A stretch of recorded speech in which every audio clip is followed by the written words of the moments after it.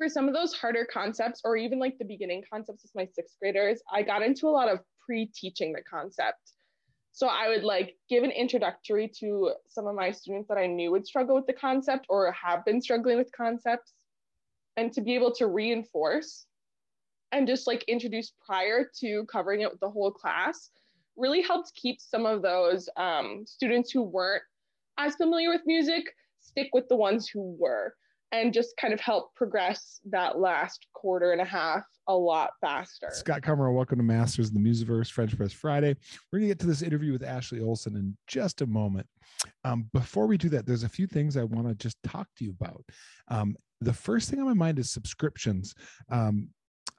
I always ask that you subscribe to the YouTube channel and the podcast, and it's been doing pretty good, really.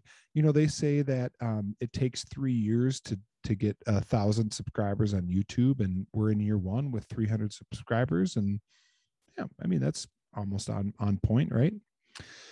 But I think I'd like to talk to you about why you should subscribe to like this channel and what I plan on doing with things. So the purpose of Masters of the Musiverse is to create resources for music educators. And really this started with the YouTube and the podcast, and hey, let's talk to experts, put the stuff out there, allow people to access it. And as I thought about it more and more, I was like, oh man, if I can monetize this. So for YouTube, that means getting 4,000 viewing hours in a year and 1,000 subscribers. If I could monetize this, I could do more than that. One, I don't have to put any more of my own money into creating this to buy gadgets and whatever else, but also I can maybe take that money and I can pay some of these experts to come in and talk, as a thank you for what they're doing. One thing that I really got excited about is the idea that maybe Masters of the Musiverse could start commissioning composers to write music. And maybe I could pay teachers to create lesson plans, and maybe we'll do these arcs on Masters of the Musiverse where we're talking about a teaching concept and giving people resources and talking to the experts, and the thing that's holding back some of that stuff is the financials. And I'm not really good about asking for money. I mean, I plan on doing some things to ask people to give. I've got a Patreon site that people could use, and I'm thinking about doing some other stuff.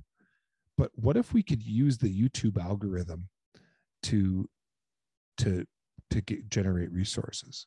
What if we could find some people that want to advertise on the podcast, and that can fund those plans? That can fund, paying educators for their ideas. I'm excited about that.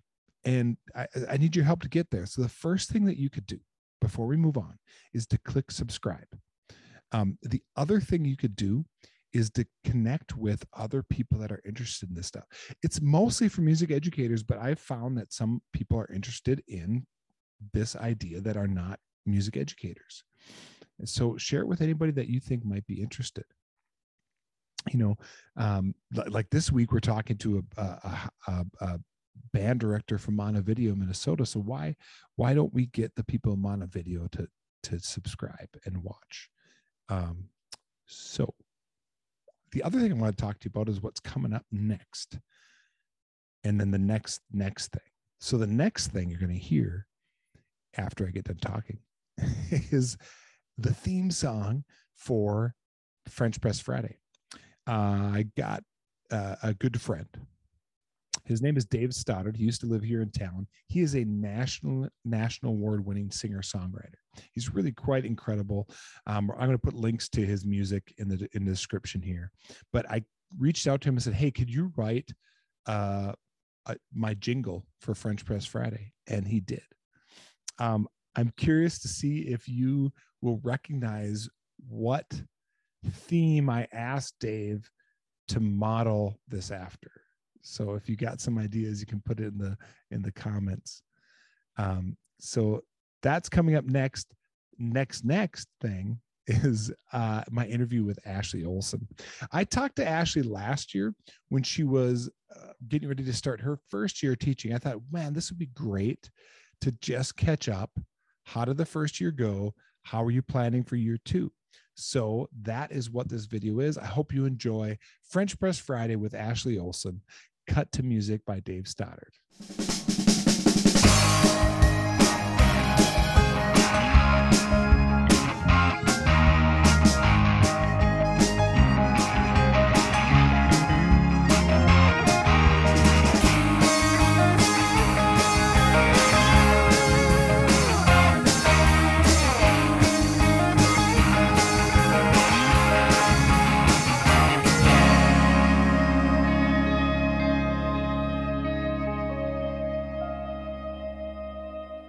Welcome to Masters of the Musiverse, and this is part of our French Press Friday series. Although I do not have coffee near me, I have water.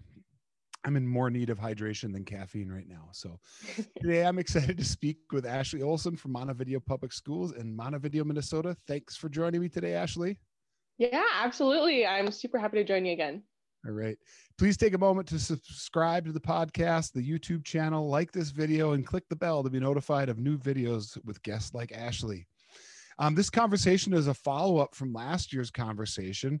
Last year, Ashley was headed into her first year of teaching, and now we're going to be just seeing how that first year went. So Montevideo is located in Southwest Minnesota. It has enrollment about 1,400. That's what my research said. So correct me if I'm wrong there, Ashley. That sounds about right. What are your roles in Montevideo? What ensembles do you have? What do you teach? I am the middle school band director. So I teach sixth grade band, which is our beginner band, and seventh grade band. I teach the seventh and eighth grade jazz band. So the eighth graders travel over from the high school to be with me in the mornings. And then I'm also the assistant director to the new up and coming marching band. That is why I wore this t-shirt, because the last time I saw Ashley, it was on the marching circuit in Litchfield, Minnesota. And I was like, I have my wardrobe that I need for this conversation. So it was great. I love hearing when programs are starting up again, like Montevideo, or we've got some schools around here that are giving marching band a try for the very first time. So glad to see you guys out on the marching circuit. Yeah. So, okay, this is a kind of a loaded question, and you go into as much detail as you're prepared for. Yes. Can you summarize your expectations versus reality for your first year of teaching? Yeah. So, I mean, I don't think anyone really expected to teach in a pandemic. So my expectations from the beginning of my senior year in college to when I graduated changed a ton. So I'm probably going to look at the end of my senior year when I was like, starting that job hunt. We were already in the midst of the pandemic. And so I was really expecting like a ton of support and training on like how we're going to do all of this online teaching now. I'd never taught online before. So I thankfully got to student teach in the fall, but then had no experience teaching online. So I was like, we're going to get a ton of, training and resources. And we got some, but I was expecting to be like drinking from the fire hose kind of thing. So that was one that was the reality. I was also expecting to have more structure during workshop week. Workshop week, like I had my new teacher training and I got like that fire hose that I was talking about. But then workshop week came and I like showed up and I was like, there's no schedule. They're just like, be here from this time to this time. And I was like, oh my gosh, what do I need to do? And so that first day of workshop, I was like scrambling, trying to make sure that I was like making checklists of all the things I needed to get done. And it just kept getting longer each day. So now I feel way more prepared going into workshop week, but that was something that I was not expecting. I anticipated some distance learning to happen this coming fall. But I also, with that shift in the pandemic, expected to be doing more work from home. But we were actually all invited to work at school and encouraged to work at school. And just the switching that happened for us, at least, I didn't expect to be switching so much. We switched from distance the first 2 weeks to hybrid and back and forth every couple of weeks that first semester. And that was really tough. But once we got into it, we were good. So once we started getting into that full in-person teaching, I was really expecting students to be more excited about coming to school. But there were some kids that were just dragging their feet and wanted to be at home. And I thought, at least looking at me as a middle schooler, I loved that social aspect of school. That was like the main reason that I went to school, other than I loved school. But I love being with my friends and talking with them and eating lunch with them. And when that shift happened to full in person, a lot of students were still really dragging their feet and were like, I want to be at home. I want to be learning outside. And so we had to find a lot of creative ways to keep students engaged once we fully got back in. And then the final expectation, I think, that really took me aback, that I should have anticipated, but I didn't, was my second year group, my 7th graders.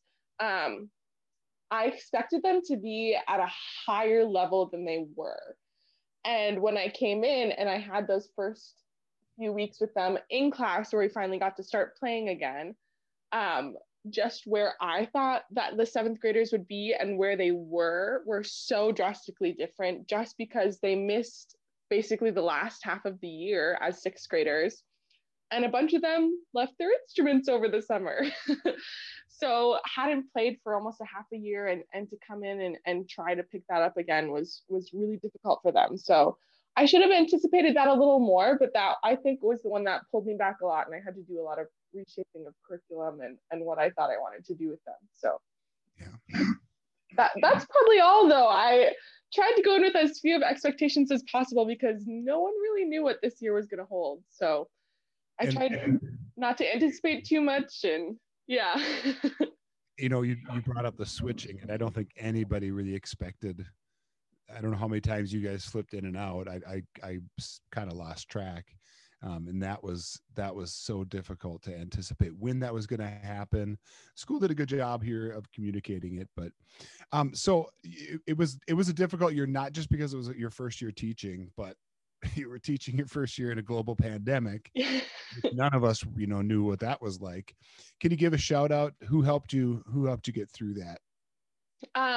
So I have 2 really close colleagues that I communicated with a lot, that I went to Concordia with, Thomas O'Keefe and Caitlin Rubosh. They're both first year teachers that were also teaching in the pandemic.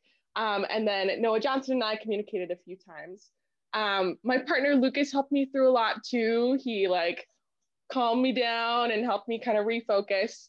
My 2 college professors that I relied on a lot were Dr. Haberman and Dr. Pickens, just calling them and emailing them with as many questions as I could, just for some focus and advice. And then my colleagues here, Oliver Leafblad and Dan Hampton, have been super great and just helping me transition and feel welcome and feel the community of teaching, which was probably the biggest part in me wanting to continue teaching at Montevideo and investing in this community, because those first few weeks when I knew no one and moved to Montevideo and was just settling in, those are the people that reached out to me first, were my music colleagues. So they helped me welcome into the community and helped me work through workshop week. And yeah, awesome. They're big supporters. We all need that, doesn't matter if it's your first year or your 20th year of teaching, there's you've got to have those people behind you, supporting you, giving you advice, telling you when you're doing something dumb. I get that all the time. Yeah. What strategies were helpful this year? What really worked well for you? Was there anything that you can, rehearsal structure, classroom management?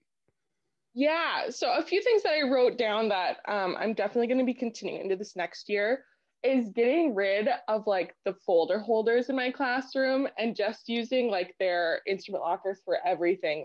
That's where I passed out new music. That's where all of their stuff stayed, their folder, their instrument. And that just helps streamline like getting into my classroom so much better. I Hmm. have like a giant locker bay that opens with like a big garage door. So they were able to just go in and there's like one continuous flow in and sit. And so that helped a lot, not having to go like get your instrument, sit down, go to the folder holder, sit down. That just helped getting the day started, at least for me.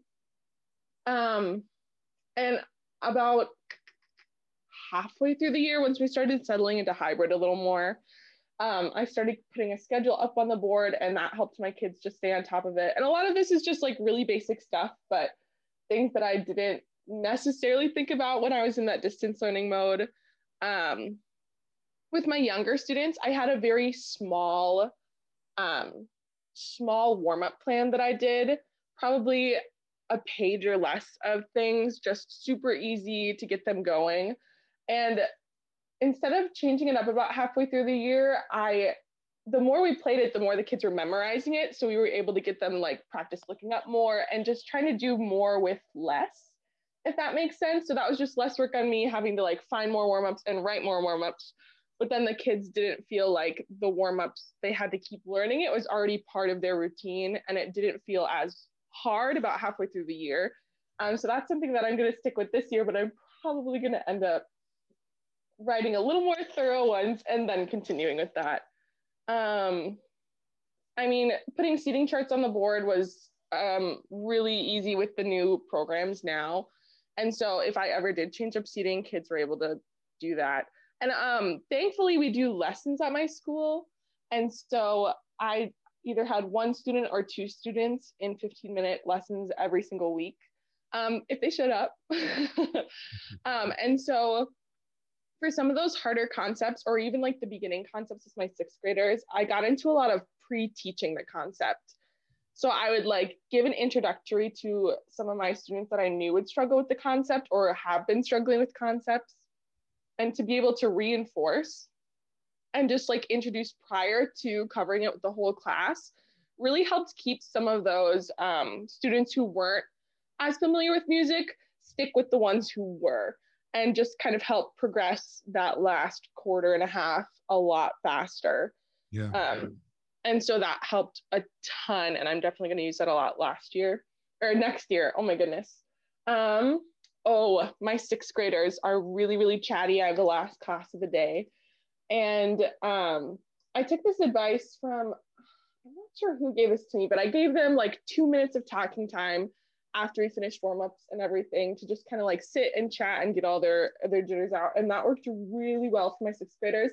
Not so well for my seventh graders, but that helped my sixth graders really focus in. So I'm going to try that again at the beginning of the school year next year. Um, oh, and just like getting consistent in my motions and how I'm working with the ensemble, being able to have specific signals of like cutoffs and stopping talking instead of trying to change it up all the time really helped streamline the kids in what they were doing. And then because of the way our model was, we had Fridays as a half day, but the extracurricular classes like music or tech or the food classes didn't get to have time with the students on Fridays. So we had an online assignment that we had to give out each week. And that actually ended up being really beneficial for some students just to kind of rail home some of those harder concepts like key signatures or even for students when we were first starting, like learning notes. And so that's something that I hope to continue, just one weekly like theory or even listening assignments we got to towards the end of the year, and students really, really enjoyed that. So that's kind of a conglomerate of really basic things that I was thinking about that helped me through this first year and that I'm definitely keeping in my mind to continue for the next. Yeah, I think the big thing coming out of this pandemic is that it it wasn't ideal, but there were some things that we learned to do that we can take now into you know, normal, yeah, a normal. Yeah. This next one's a hard one, but I think it's really benefit, at least for myself. It's really beneficial when I spot something that doesn't work well and figure out why, and figure out, does the whole thing have to go or is it just this one piece? So you could take a pass on this one if you want, but what didn't work well this year and how did you adapt? Um, for me and my students, when we were in the distance learning and the hybrid, just assignments every day for them. They were already piled on top with all these other classes. And so assignments every day for me wasn't working because I had to grade them all. And for them wasn't working because they already had so much on their plate. And written assignments aren't really conducive with band, but that's kind of what it turned out to be while we were distance learning. And so as soon as I could, I scratched that and talked with my admin and was able to be like, can I just give a weekly assignment? Like, these kids don't have the time, they don't have the energy, and it's just not working. And so thankfully they were super flexible with that and were able to be like, yeah, one assignment a week for band is good as long as they like come to meets. And I was like, great. So that just helped relieve stress for me and for students. The culture of my 7th grade class, which was students who had had a previous teacher, and then I was their second teacher, and now they're going off to high school. So I have a really fast turnaround, but the 7th grade class was really difficult for me to engage in almost anything at first. They were really hesitant, and were very, a lot of them didn't want to be there, and we're really only there for the required credits of middle school music. And so it was really tough for me because the 6th graders loved being there. They were like so excited to play their instruments, so excited to try this new thing.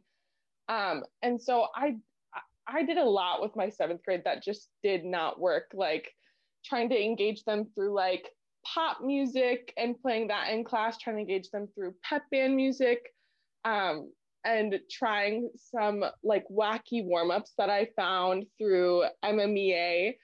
And those were just all like nothing really dinged with my 7th grade class this year. And so I don't know if it was the culture, but we had super low retention, which was really disappointing. Because a lot of the kids were good players. They were just, I don't know. And so trying to get to the root of the problem with that and like trying to continue building relationships with students who don't want to be there was really difficult, but I think it helped turn some kids around. And I think that's why we have who we have continuing in band next year. And then just like with that, the classroom management was really difficult. Some kids fed off of being disciplined. And so for me, trying to find ways to discipline them without doing it in class, that made it so that they were the center of attention, and that, it was so difficult. That 7th grade class really pushed my patience, really tested how many resources I could use on them. So I don't want to say that my 7th grade class wasn't, I don't want to say that it wasn't successful this year, but it was definitely the biggest challenge in terms of just student participation and assignments. So as a whole, I've learned a ton, and I'm ready to tackle 7th graders, I feel like, next year with the relationships I had with them as 6th graders. But just coming in and trying to get them to buy into my program, my 1 year that they were going to have with me, was really difficult. So yeah. I think you'll agree with this based on some of the things you said. That, in my opinion, the most effective teaching tool I can think of is knowing students, starting with their names, but then getting to know them. It helps with discipline issues. It helps with retaining them, because they get to feel like the special person they are, because you know that they also collect baseball cards, although I don't think anybody collects baseball cards anymore. But so how did, like, it's an especially daunting task when you have to learn like everybody's name. Did you have any extra strategies that helped, or did you just have to suffer through saying names incorrectly over and over again? I want to say that I feel like I'm good at names. But after starting summer lessons this past month, I realized that I'm not so good at names.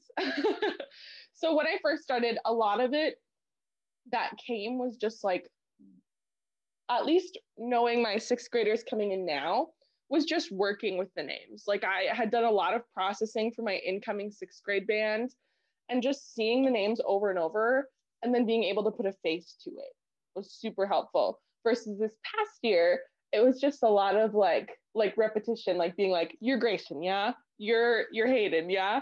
And the hard part was I had a ton of kids who had really similar sounding names in each section. But I think the biggest thing was being able to do lessons with those students, being like, okay, I have Hayden and Reese coming next, like trying to picture them. And then when they walk in the door, being like, okay, yes, this is definitely the person that I was picturing, or I gotta try this again. So thankfully the students bared with me and were very willing to correct me. But past that, like students want to know their teachers, or at least most of the students that I encountered did. And so they were just, I wouldn't even have to say anything and they would just come in and talk about their day, which was awesome that they felt comfortable enough to do that with me. I'm not sure where along the road that happened. Most people have just called me a social butterfly, so I guess that helps with young children. But at the beginning of the year during distance learning, it was really difficult, and those little name tags in the corners helped a ton. But I did a few assignments in the beginning that helped me kind of get to know more about students and get to know what they were interested in personalities. So that kind of helped be that building block of when they came in the room, be like, oh, you saw the Twins game this weekend? Like, how was that? Or yeah, so it was really weird because the beginning of the year kind of feels like a fever dream. And once we got to this second semester, it felt a lot more like a school year, and being able to just see kids and interact with them in the hallways and in lessons was like the game changer in being able to manage my classroom.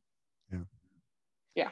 I'm bad with names, and I teach beginning bands. So then I get, there's 800 kids in the room, names I don't know. I just do name tags on the music stands. They each get a name tag. They put it out every day. It takes a little bit of training, but boy, does that help, because then during class, I'm not trying to think of the name. I'm just going Bradley, boom, go. And then the other thing that I found really helped me this year was, this is interesting, because I got this from Peter Haberman, because when he stands up in front of like my groups, he'll just stop rehearsal and he'll go, ask me a question. And the kids would be like, are you married? Yeah. So I would do that with my students so they could get to know me. And then I flipped it on them and I would say, all right, we're going to go around the room. What's your favorite color? And just start on one end, and all of a sudden 80 kids are answering pretty quickly, boop, black, red, boop, boop. So anyway, this is why I don't have coffee with me right now. I need to hydrate. Okay. So now in your mind, go back in time, grab Ashley from, fall of 2020 and say, this is the one thing you need to do this year. This is my one piece of advice. Oh, in general, I just, even though we couldn't, I needed to think ahead more. Like, I didn't really know where we were going in the future, like what model we were going to be in. But I think just like trying to anticipate more what was going to happen instead of letting it happen is what I needed to do. And with that, like just like anticipating, oh, in a few weeks, mid-quarter is going to happen. So I need to have my grades starting to get in now, so that by the time I'm there, I'm not like freaking out to get my midterm grades in, and like contacting parents earlier than I think I need to, and like asking questions earlier, just so by the time these deadlines do come on, I don't feel like I'm like swamped and overwhelmed with things that I didn't know that I had to do. And then all of a sudden found out like 2 days before, like this is the list you need to have done by midterm when they send out those reminders. Yeah. So just thinking ahead and being prepared for more than I need to. So we're right now, we're about a month and a half from the beginning of the school year. What are you looking forward to for in your second year of teaching? I'm so looking forward to more concerts. We had one concert at the end of the school year, and it was just so fun. I'm really excited to just like make music with kids and get out of our theory books, get out of our lesson books, and just like make music. Because that's what really got kids excited this past year. And I also have a really big incoming beginning band, which I'm super excited about, but I'm also really nervous about.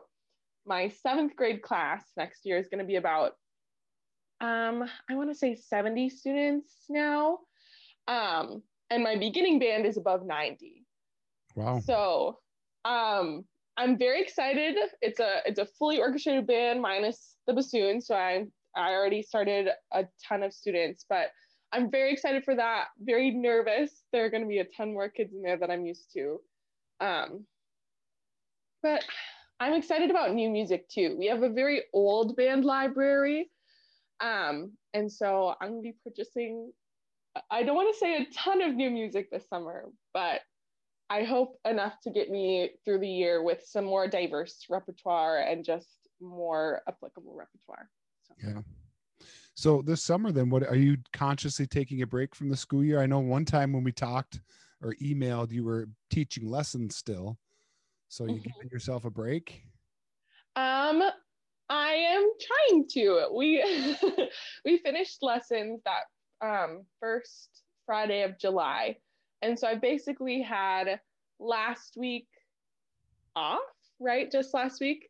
So I did get to go down and visit my partner Lucas in Omaha, and that was super fun. And I just kind of got to mosey about the day and recover from a lot of long days of summer lessons and marching band while he was working. And then we got to spend the evenings exploring the city, and then we went over to Kansas City over the weekend. So that's kind of been my break. And now this week we're kind of starting to pick things back up again as I look towards lesson schedules and just trying to like I said, stay on top of it before workshop week.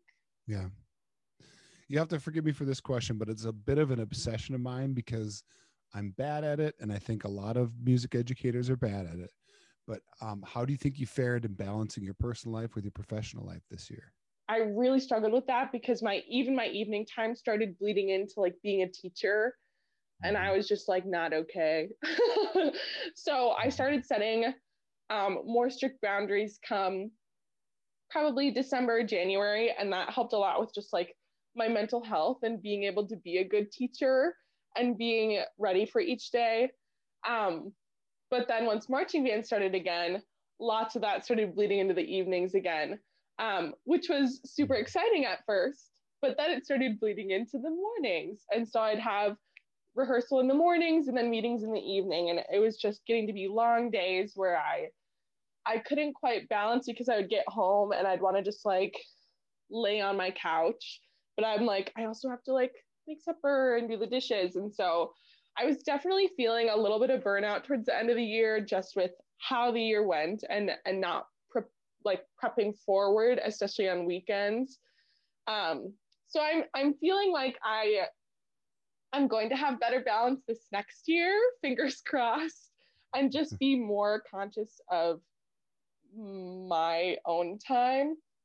A lot of teachers have told me in my team meetings, my PLCs, they're like, you just need to like cut it off at 4 p.m. And for me, 4 p.m. is when I finish lessons. And then I'm like, oh, I just need to like do a few things cleaning up. And suddenly it's 5:30, and then it's supper time and bedtime. And so I just need to be more conscious of that this year and hope that as I keep teaching, it gets better.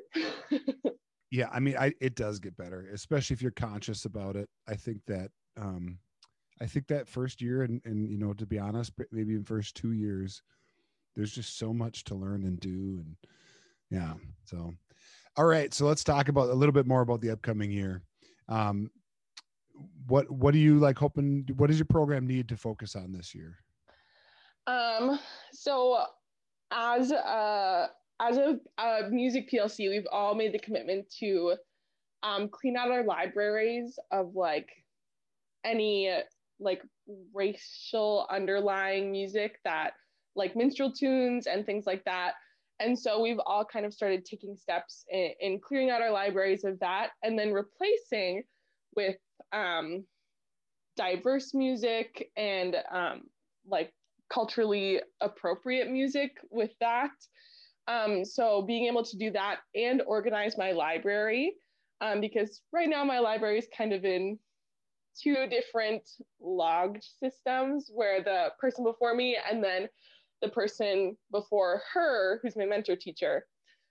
So it's kind of like all over the place right now. And then with that, logging my inventory, my music inventory. We have a huge instrument inventory, which I'm super thankful about, that we can use to like help students be in music, to like rent instruments from. So we have a huge inventory, but that also means that I have to keep track of that. So our high school director, Oliver, found this really cool system last year that involved like QR codes in this special app. So I'm going to try to do that later this summer during workshop week and make sure I have everything I need. We're also going to start replacement lists for all of the instruments that we have through the school, like percussion or even just any of our rental instruments that will need to be replaced.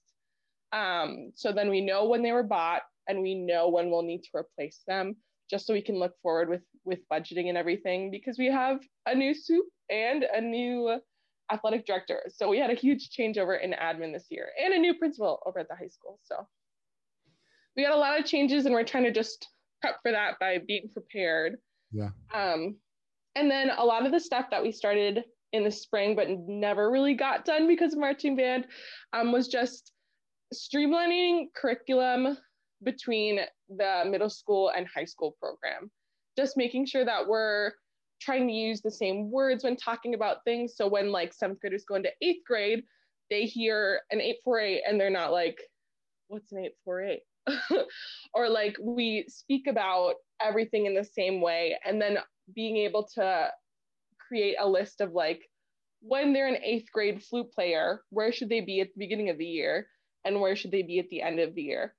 And so we've started a ton of these things, but it's just going to be continuing and then eventually finishing them. So that's kind of what our goals as a department are for this next year. It's a lot, but it's good to have more than less, I think. Yeah. Well, this is my last question right now. You mentioned the library. And I always love talking about new composers and pieces. And so you're clearly getting ready to make some, I believe you said not big purchases, but you said it with a big grin on your face. So I think it's purchases. So what composers, what pieces are you interested in right now? So looking through our library, we actually at the middle school level have no pieces in compound meter. So I'm going to be doing some delving for that. I heard one that was recommended to me was like Star something March or Starlight Fanfare, something like that by, I believe, Sandridge. Yep, Starfire Fanfare, I'm pretty sure. Yeah, and so we're starting to look into a few like just easy compound meter pieces. Coming off of the Midwinter Clinic, I was really interested in Quincy Hilliard. And I haven't looked at any of his younger band pieces yet, but I heard that he has been composing for all grade levels. So I'm hoping he has some really quality young band repertoire. I haven't looked into anything quite yet. I'm trying to hold off the excitement until next week. But that's one of the composers that I'm really interested in right now. Cool. Well, Ashley, it's great to catch up with you. I'm going to consider you a friend now because we've had enough interaction. So it's great seeing you. Hopefully we can see you more than just on the parade route. My wife's from down in your area, so we're down in Montevideo quite a bit. Nice. Yeah. So, but have a great day. Yes, you as well.